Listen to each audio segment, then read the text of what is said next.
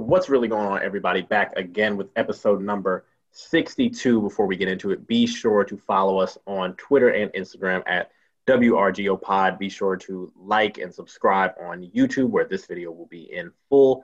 Be also sure to listen, like, comment, and share on Apple Podcasts, Spotify, SoundCloud, and Google Play. I am, as usual, with Mackenzie and Henry. How are you guys doing on this post-Thanksgiving podcast edition? Good. I'm not over Thanksgiving leftovers yet, so it's all good over here. Yeah, I got one more plate left. Yeah, I got like one more plate left. Literally, got a peach cobbler saved. A piece of peach cobbler saved in the. Not a peach cobbler fan, but I'll take the heat. Really? Ooh, I haven't had peach cobbler since I was a child. I love peach just cobbler. made me. Ooh, you were trying to send me some. But yeah, it's all good over here. Yeah.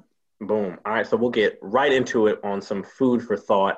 I included this one first in the doc as we are all three current borrowers for student loan debt. So Biden in the transition, one of the things he's really been getting pressed on is forgiving student debt. Biden is being pressured to either relieve or forgive student debt for those who have had their payments stopped during COVID, myself included, which are expected to resume. My understanding is January 1 of next year. Some stats kind of on student loans, especially for Black borrowers. 86% of Black students take out student loans compared to 60% of whites.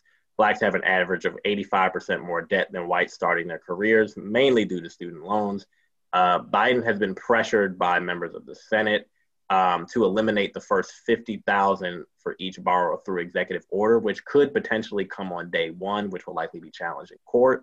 But should this kind of be his number one priority? I think that was the main question that I had. Before we even get to that, looking at these stats, that is crazy. 85%. So damn near everybody. Like that is crazy. 86 compared to 60%. That is wild. That is crazy. But yeah, 50, listen, I think we talked about this before. Like, if it's $50,000 across the board, private and federal, that's what I want to know. If it's really just going to be like federal, I mean, I shout out to people who that would impact, but I feel that wouldn't impact me. Yeah, that wouldn't impact me. And I feel like I don't really have the stats to back this up, but I feel like most of the chunk of the student loans are coming from private lenders. Mm-hmm. So I don't really... I mean, shout out to people who that would help, but I think that we're going to do it across the board or not. That's what I was going to say when Noah was kind of talking about it, when he was like, payment stop. I was like, for who? Because I'm still paying Sally. Yeah, man. I still pay mine too. What are you talking about? I have Navient, so I don't have to pay mine until January 1. Yeah. I've still been paying them, but I don't have to. Yeah. But I mean, it's still there. Yeah, I mean, yeah. It's still there. I mean, it's just like. Yeah, so, well, I actually had a question about how you're not paying into January because they're still hitting me up. Like, what are you talking about? Now, the way I have it set up. Oh, well, yeah, maybe it's just me. I don't know. But my federal, yes, they are paused until January. And I think, honestly, it should go up to like 100, but 50 is a good starting place because honestly, that'll clear all my little student debt and I'll be on boom. To be honest, yeah, I think $100,000 clearing that out, that's bold, that's sexy, that's hot. Like that's leaving a mark on, because 50,000, like you really just like that. These stats, 86%. Well, yeah, that's what I was about to say. 85. That is crazy. Yeah, like 50 is nothing for like me and Noah. Yeah, we'll be good. It probably $50,000 though, like for other than state schools. But that's what I was about to say. Be 50,000. So yeah. Oh, that's what I'm trying to say. When you talk about 85%, and then you like go into the statistics of like where we go to school as Black people and how that's getting funded, et cetera, then like these people are in debt. Like that's what I was saying about like us. We might be good because I know we didn't take out a lot of student debt, but I know a lot of people like. We all know people who are six figures deep. Undergrad, bro. Yeah. 200,000 off of undergrad for what? Oh my God. Yeah. For I mean, if you're taking, I mean, if you have. Yeah, I can't even fault them because it's like you're stuck. Like it's kind of like, okay, don't go to school, and I guess I'm gonna try to hustle after high school, whatever that even is. then go to school, then I'm in. So it's just. And then you live in DC to make $35,000. Yeah. So it's just like, yeah. Yeah, I mean, $100,000. I think we could do better than 50, but I'll take 50. Yeah, I'm kind of with you, Henry. I want to see what's in the details, because like obviously like for private's a big thing, because I mean I didn't find any stats about this when I was looking this up, but I'm sure it's true. I wonder what the difference is between interest rate on black borrowers versus white borrowers. Because then that gets to like intent of like you as a company are trying to hold these people hostage because you think that they're not going to be able to pay it back. So like I wonder what I wonder what my interest rate would be compared to a white borrower who has the same like amount of loans. I'm sure probably mine is higher if I had to bet. And then also in the details, I mean, I know that they're going to do an income level too. So that could be, they mentioned that. Yeah. That could be a thing too. Certain people had mentioned it to where you would have to pay like 10% of your income or certain parts of that. I know Biden had thought about doing like a thing where if you do national service or like some type of community service program, they'll like forgive $10,000 a year. But it doesn't seem like, but at that point, everybody was just saying like, well, why not just cancel it out if you're doing all that? What's the point? It's gonna be some type of contingency. Oh yeah, of course. But I definitely think to like the main question, to kind of like, wrap this up, it definitely needs to be a number one priority. Going in the first day and doing it, oh, you bold. I'm like, okay, you got my attention, buddy. Let's see. You know what I'm saying? I think he should. I mean, that'd be a great way of like on day one, even if it doesn't work, because it's, someone's going to sue the administration over it.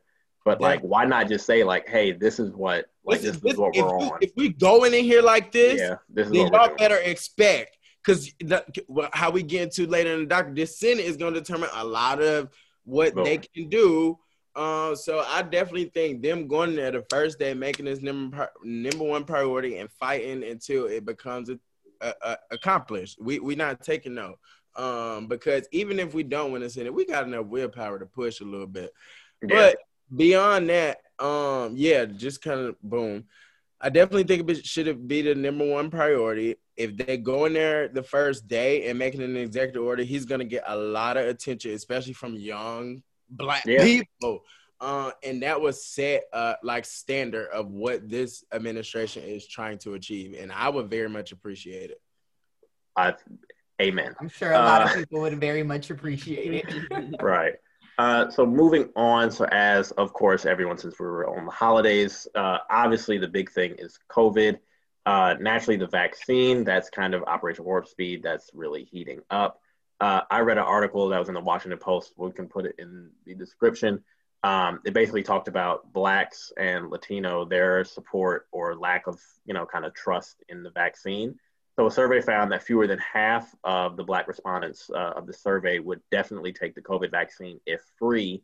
Only 14% of Blacks felt that the vaccine or trusted that the vaccine would be safe. Overall, Black and Latino communities were more hesitant than whites by a considerable amount.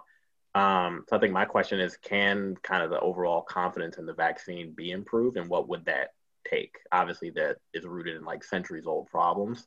But is there any way, Mackenzie, I'll let you start.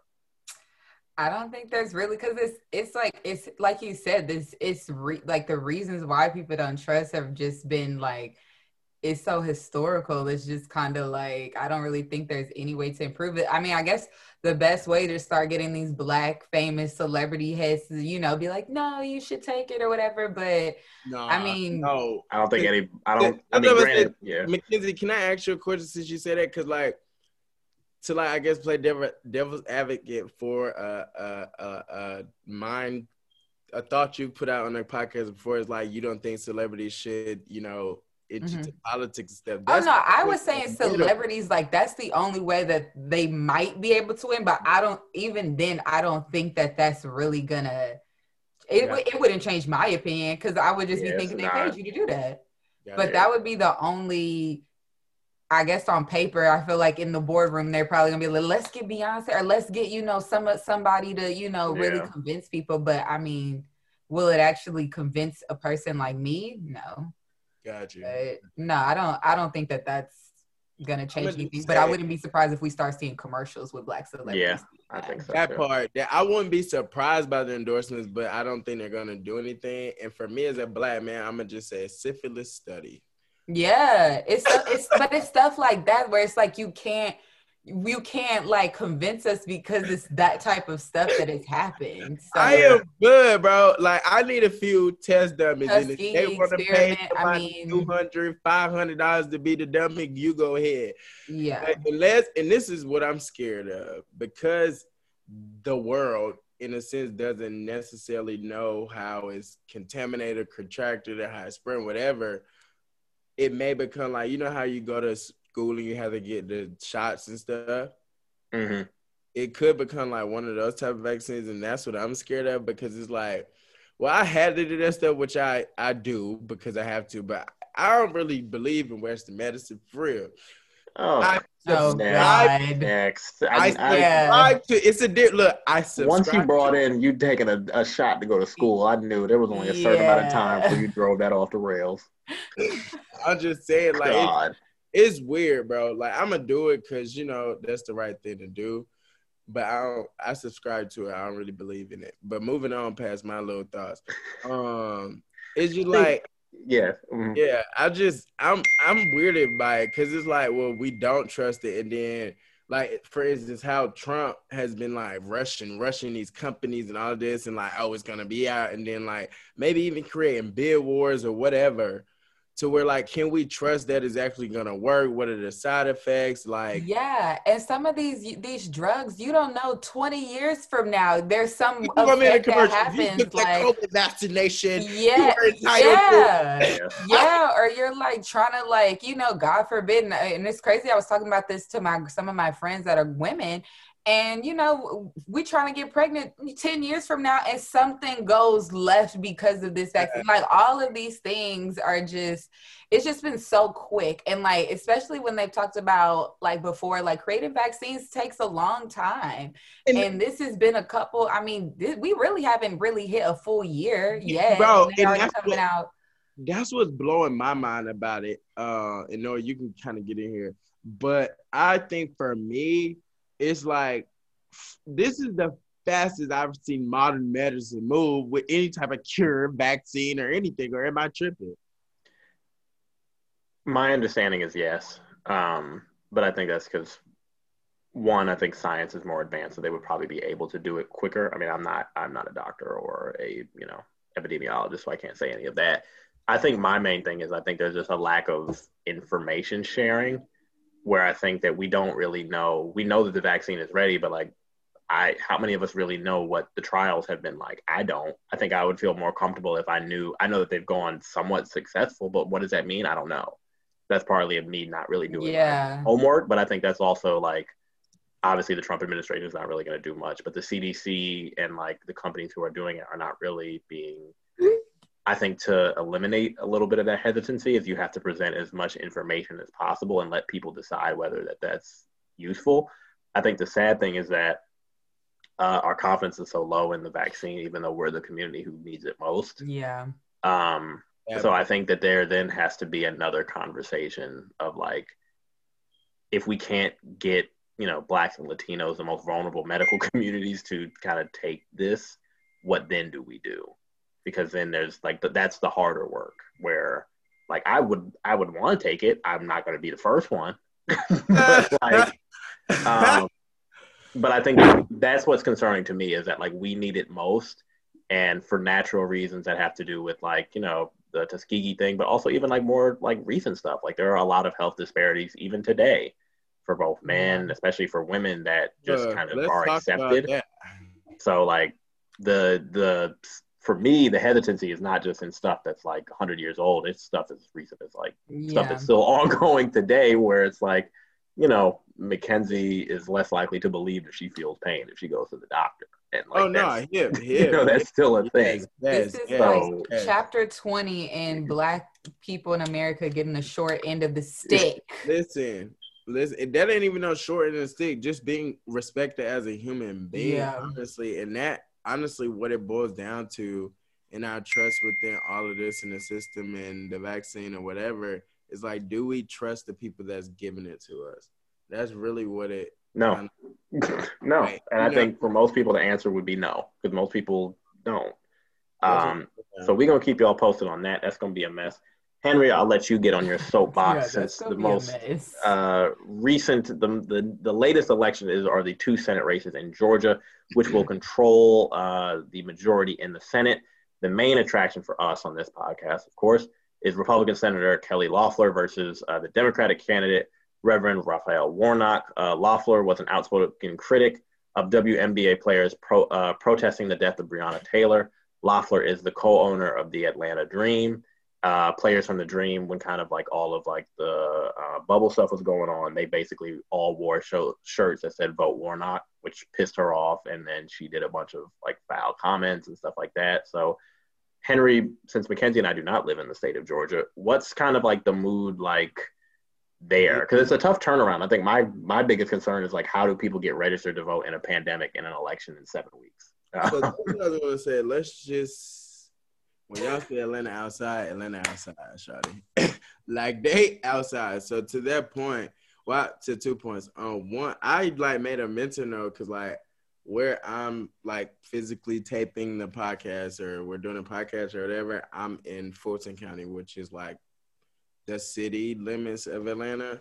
And in Fulton County, it's more aggressive commercials diminishing Warnock's like character. Like I seen this commercial the other day, some cop saying he's trying to defund the police, and they had all these like pictures, black and white, of like people protesting and like looting and all that. And I was like, wow, that's crazy.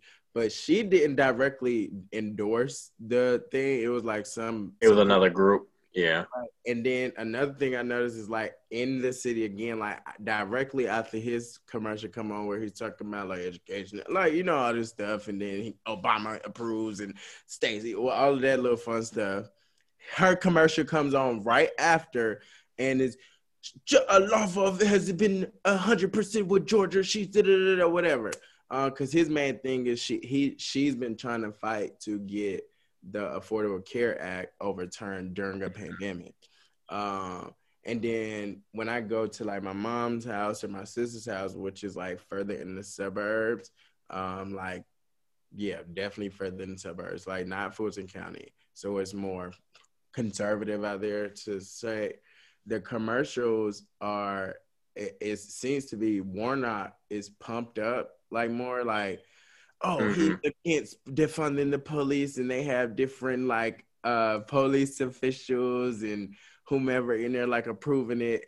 And then like Lawful, whatever her name is, her commercials don't seem to be that freaking bad. At the same time, I haven't been over there as much, so it could be the same play. I don't know, but that was just like a mental thing. I literally was like chilling with like my goddaughter, and I was chilling with her dad and like whatever. And I'm like, wait, bro, like this is so weird because when I was at it's different places. Whatever. So it was interesting. So like for me, especially how Georgia just turned blue or whatever, it was mainly because of the Atlanta metropolitan area and then some southern Georgia places, which is, blacks. So with that being the case, and like how I just explained how they're like pushing the promo of whatever, they're like, it seems like in the city where the blacks are primarily, they're pushing like this agenda to where like, oh, he's trying to like, take this from you or do this. And like, she's been this white savior versus like in the suburbs, it's like, oh, she cool. She's positive, and like, Warnock is against all this liberal movement and progression and whatever. So that's been interesting. And then, like, honestly, everywhere, again, in the city, you see, like, vote early posters, and then it has, like, December 14th on there. So, like, and then you have a lot of people who are out, like, telling people to, vote or whatever. So I think it's interesting to see, it's interesting because when, they announced who won, like Atlanta was on fire, like everybody was outside. Yeah. I was driving through the city that day and people like just go like happy, like it's like celebratory. So that's my point to like the energy in the city right now is very, I guess, amplified to where like people, you can see people hungry for like wanting to see that change and seeing that how such an impact that this city that we like to call like Black Hollywood or whatever, it actually has impact. Because when you looked at the statistics, what did we see? It was the Atlanta metropolitan area and then some few spots in southern Georgia that were blue and pushing us to essentially, you know what I'm saying, get that, like, you know what I'm saying, get the vote or whatever. And then majorly around Georgia is still very conservative. So it's just interesting to see how much impact or power you have as a city, and then you see like the energy behind it. It is very interesting. Nice facts. From Mackenzie, from a newsroom kind of standpoint, is this like a major topic for you all, or is this kind of like something that's just happening but not really that big?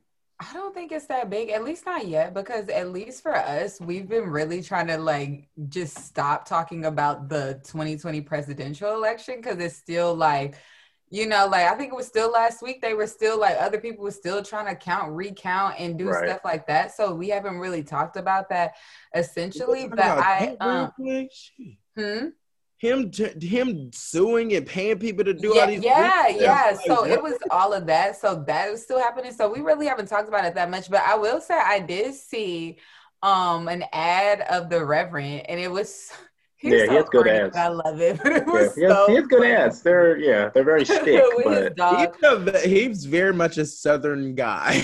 But I mean, going into this week, now that I feel like we can really close the 2020 presidential election and like fully be done with that, we'll see what comes of that. But it hasn't been that big of a deal yet. No, that's facts. So kind of moving on from the 2020 election, now we can go into the big fact. I think the big thing that we talked about largely through private conversations we had throughout the week was what should we kind of expect from the Biden administration. So far, President-elect Biden has begun announcing his senior White House staff and cabinet picks. So far, when I did this, and then Biden actually released something earlier today, thanks to Mackenzie. So far, when I did this earlier today, he had tapped 2 Blacks for positions that include Linda Thomas Greenfield for UN ambassador and Representative Cedric Richmond for senior advisor.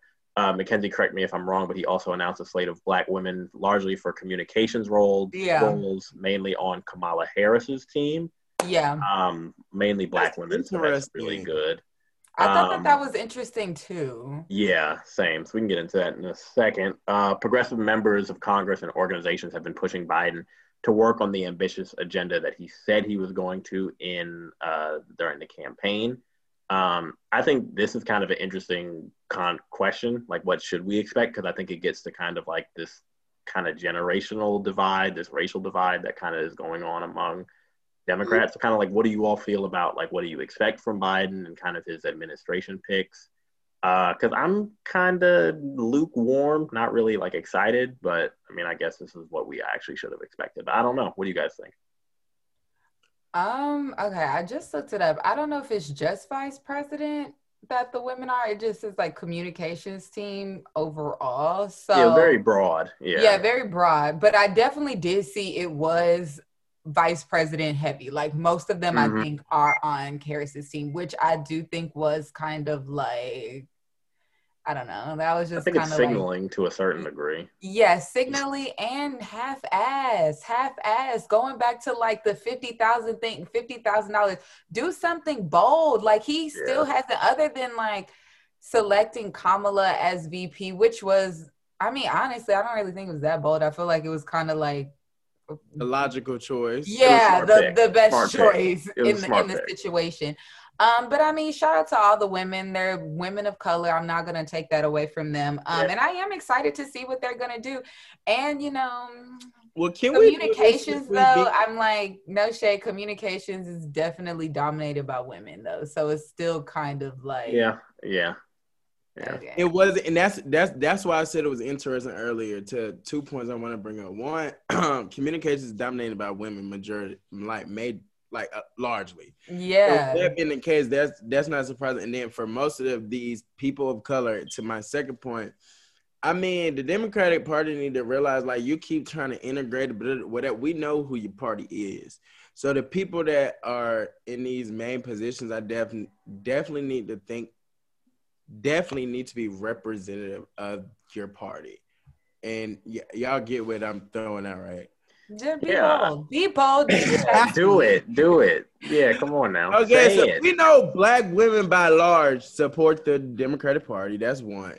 And then we know that your base is always Black people that get you over the little crossing breaks. We just seen it in the last election. So with that being the case, stop trying to, like Stacey Abrams has said multiple times, stop trying to appease these people who are not interested in your party. You know what I'm saying? Get the people who are standing for, you know what I'm saying, what the party is moving toward, what the party wants to accomplish. And I think that's a problem within the Democratic Party within itself. So, like, to the point of what do we expect from this administration, it's hard to say what do we expect, because especially with this being like a older conservative like figurehead, which, you know what I'm saying, people have had problems with Kamala's track record and Biden's track record because they've existed in these hard on crime time periods and these older conservative time periods to where we didn't like that stuff, to where now, you know, defunding the police is on the table. Is like, what are we doing about this? Or certain issues that us as young progressives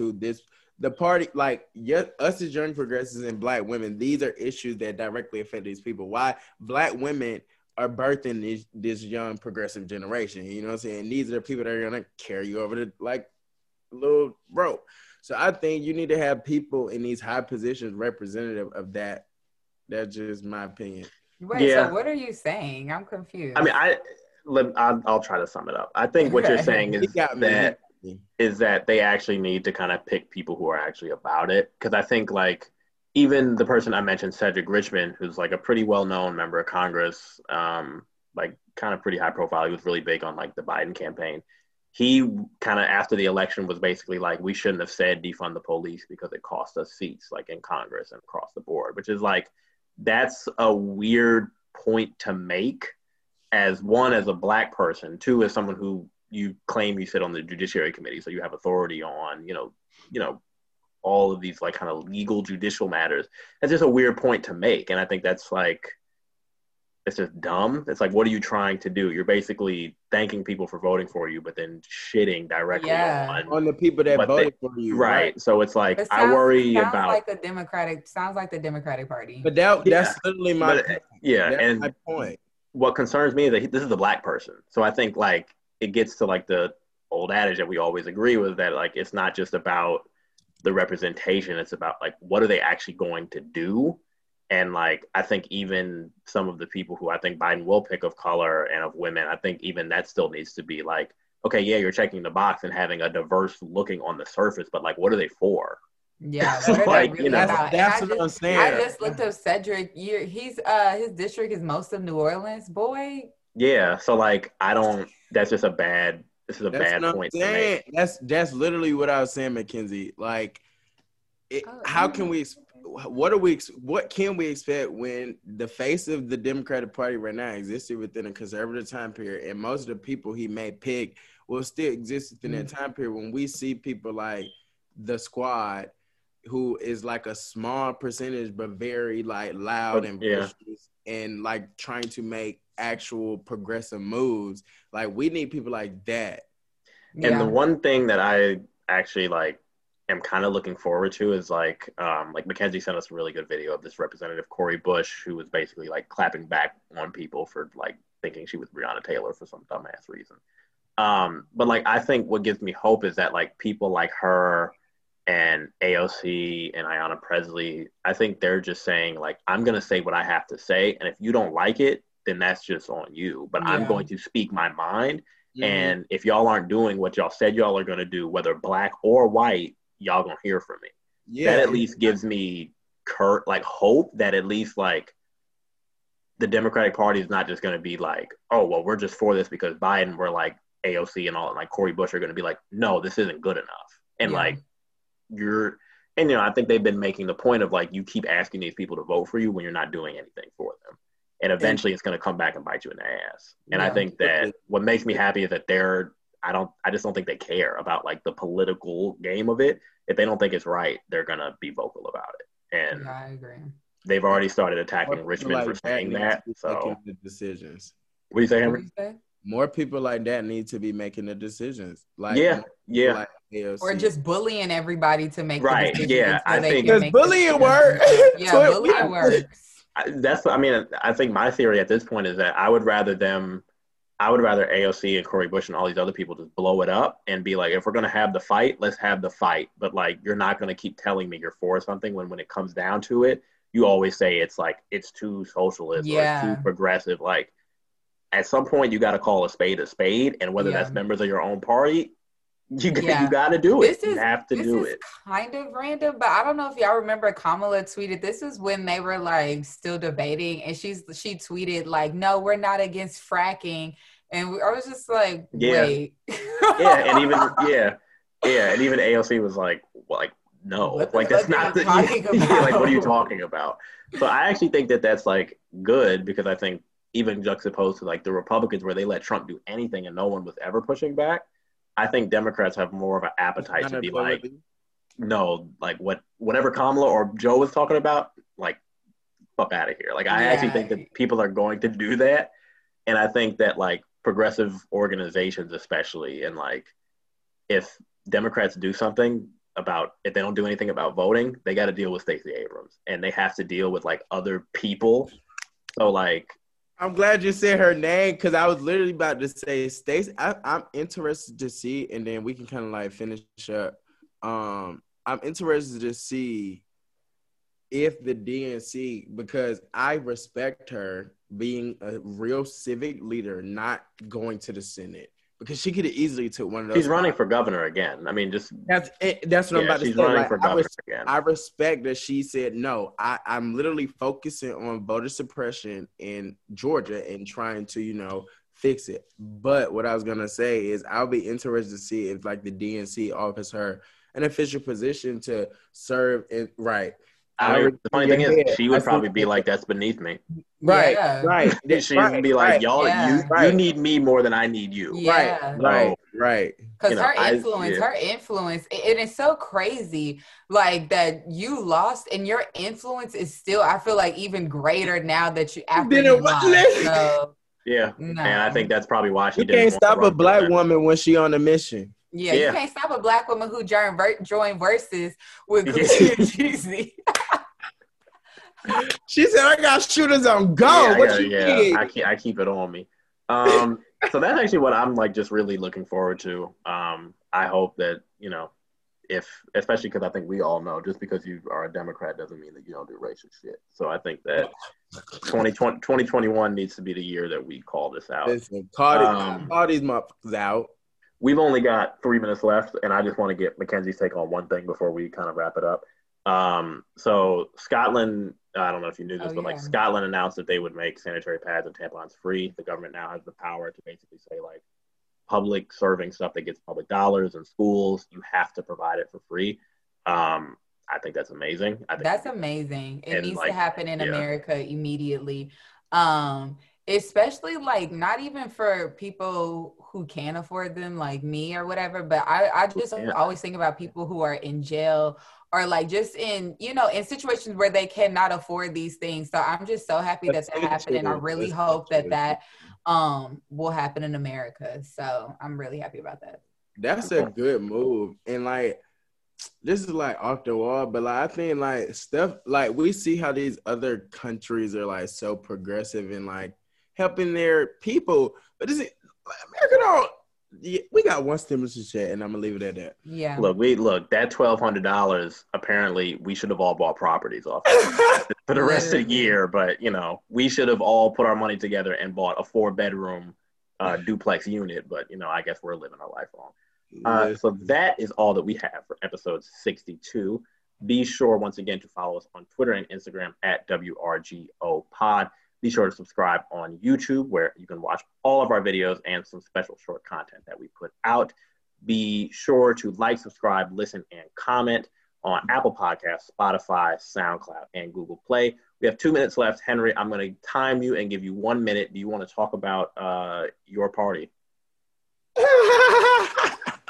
I love you. Nah, so you know what I'm saying? I do marketing. Y'all know. If you don't know, I do. The Umbrella Network is the name of my company. We're officially like boom, bam here on December 31st of 2020. You know what I'm saying? We're getting over the past and moving forward, 2021 forward. Buy a ticket. You can go to Last King, Henry, T.S. Purdue.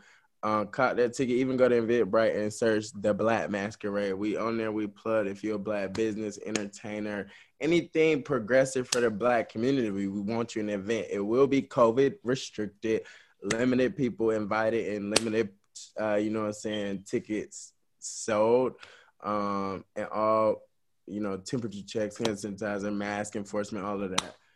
So if you can, pull up. If you can't, you know what I'm saying, send some merch and we'll promote you. And send some donations. Definitely the donations. Definitely the donations. You know what I'm saying? Well, that is it. So thank you, everybody.